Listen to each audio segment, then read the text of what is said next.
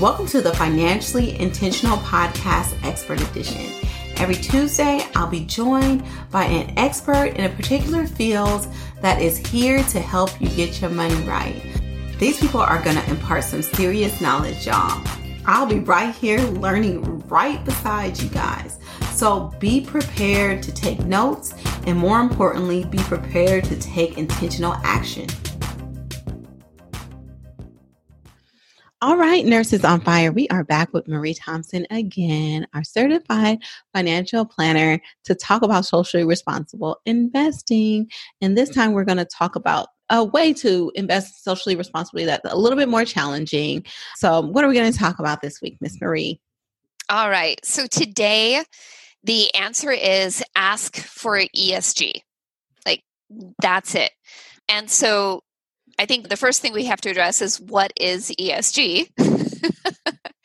And I always forget it myself too, but it stands for Environmental, Social, and Governance Investing. And it's just kind of fancy acronym. But we did talk about it in our first episode together.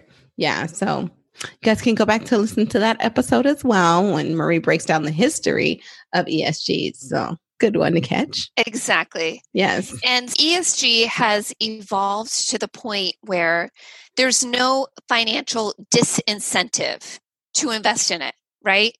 There's absolutely no reason why you can't invest in an ESG fund or ETF and not get the same returns as a regular vanilla conventional mutual fund.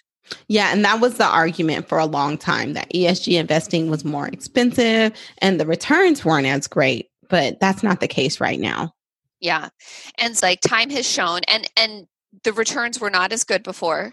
There was a lot of investors who were really committed to the cause, and they committed harikari, right? Like they fell on the sword for that one. For the rest of us to be able to go to actually now say, oh, okay, I can do it. And now you can do it. And there's no reason as an investor, and there's no reason as a financial advisor or a 401k provider or any other reason you can cook up that you shouldn't have access to ESG funds. Yes. And so how do we ask for it? Where are we asking for this? And how does that look like? Who are we talking to? Okay, so it depends on your situation.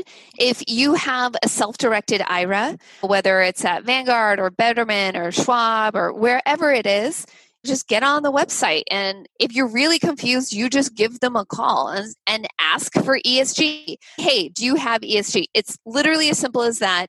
You don't even need to know what the acronym stands for, because it's their job to know what it is and how to help you get into it.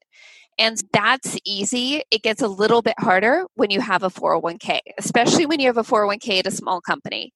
Although even large companies don't often offer sustainable funds. And so they're not going to offer it until you ask for it. A lot of us don't even know that we have the power to ask. Yeah. And you do. These decisions are not made in a complete vacuum. Somebody decides to keep a fund or change a fund, and you as an employee with skin in the game, because you've got your money in there, have a right to request it. Now, if you're 1 in 100 who requests it, then maybe that may or may not make a difference. But if you and a number of other employees start asking for it, then they're going to have to respond. That they have to respond. That's because your money is invested in there. You're the customer. So it's not like they can ignore you. And exactly. And unfortunately, and this goes back to the last call talking about voting, just if maybe we had a little bit different people in power, whatnot, unfortunately, there was some recent regulation that really just hit the sustainable investing landscape tremendously, because it's called the DOL ruling and Department of Labor ruling that there's now no longer going to be a government mandate to allow sustainable funds in portfolios. So this was going to happen, and guess who struck it down? Surprise, surprise. And that doesn't mean that it can't change, and hopefully it will change in the next administration. But this is why voting is so important, because then you make system-wide changes, right? You don't have to advocate for yourself quite so hard at a local, personal, community level if there's just rules in place that allow for this. Yeah. Like for an example, there are index funds for 401ks that each employer is mandated to have at least one index fund, which they usually only have just one index fund in there for 401ks. But that's not mandated for 403bs, which is very interesting because people who have 403bs are usually our teachers, our nurses, our firefighters, which is pretty sad. Yeah. Yeah. Absolutely. And I mean, the whole landscape of financial services, frankly, is just deplorable. Like, it's awful, and a lot needs to change. And there's a lot that I can say about financial service providers generally that's probably not too favorable, but be the squeaky wheel. Ask, and then ask again. Yeah. Ask until they get so tired of you that they just give you what you want. That's how changes happen. And they can say anything they want, but at the end of the day, there is options available that have the exact same financial risk return profile as a lot of these other regular mutual funds or ETFs.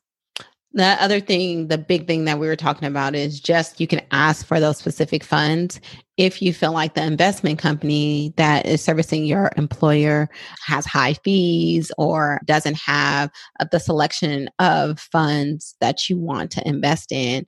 You can also ask for them to be totally replaced by another company too. You sure can. So did you ever see the John Oliver show about this? No.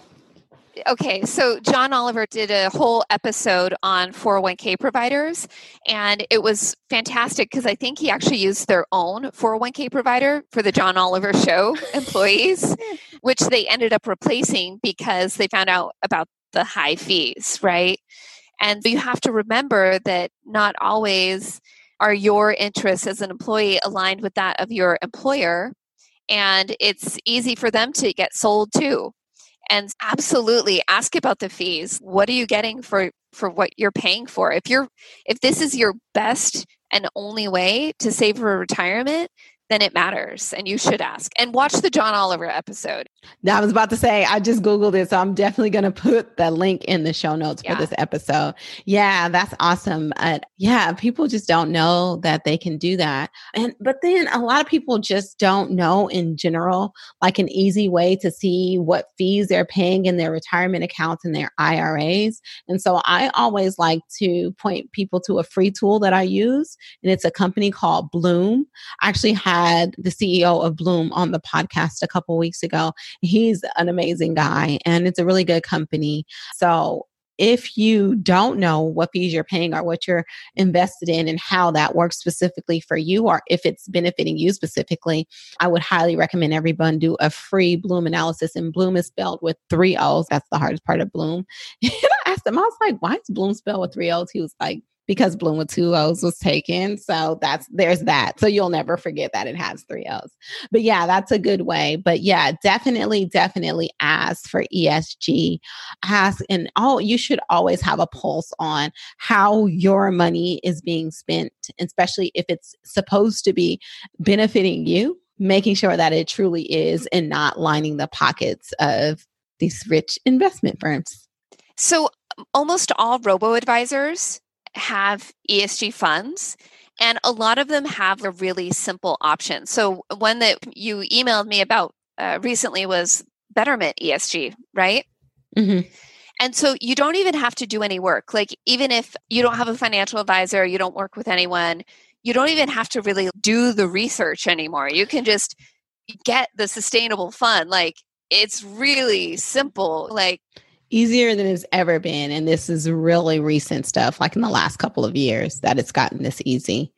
Yeah, if not the last year. Like, it's never been this easy to invest in ESG funds. And that's not to say that there's not more that can be done, but this kind of this is the bar that you can just kind of skip right over if you want to invest sustainably and you have no idea where to start, and you still listen to the first show and this one and you still don't know what ESG means.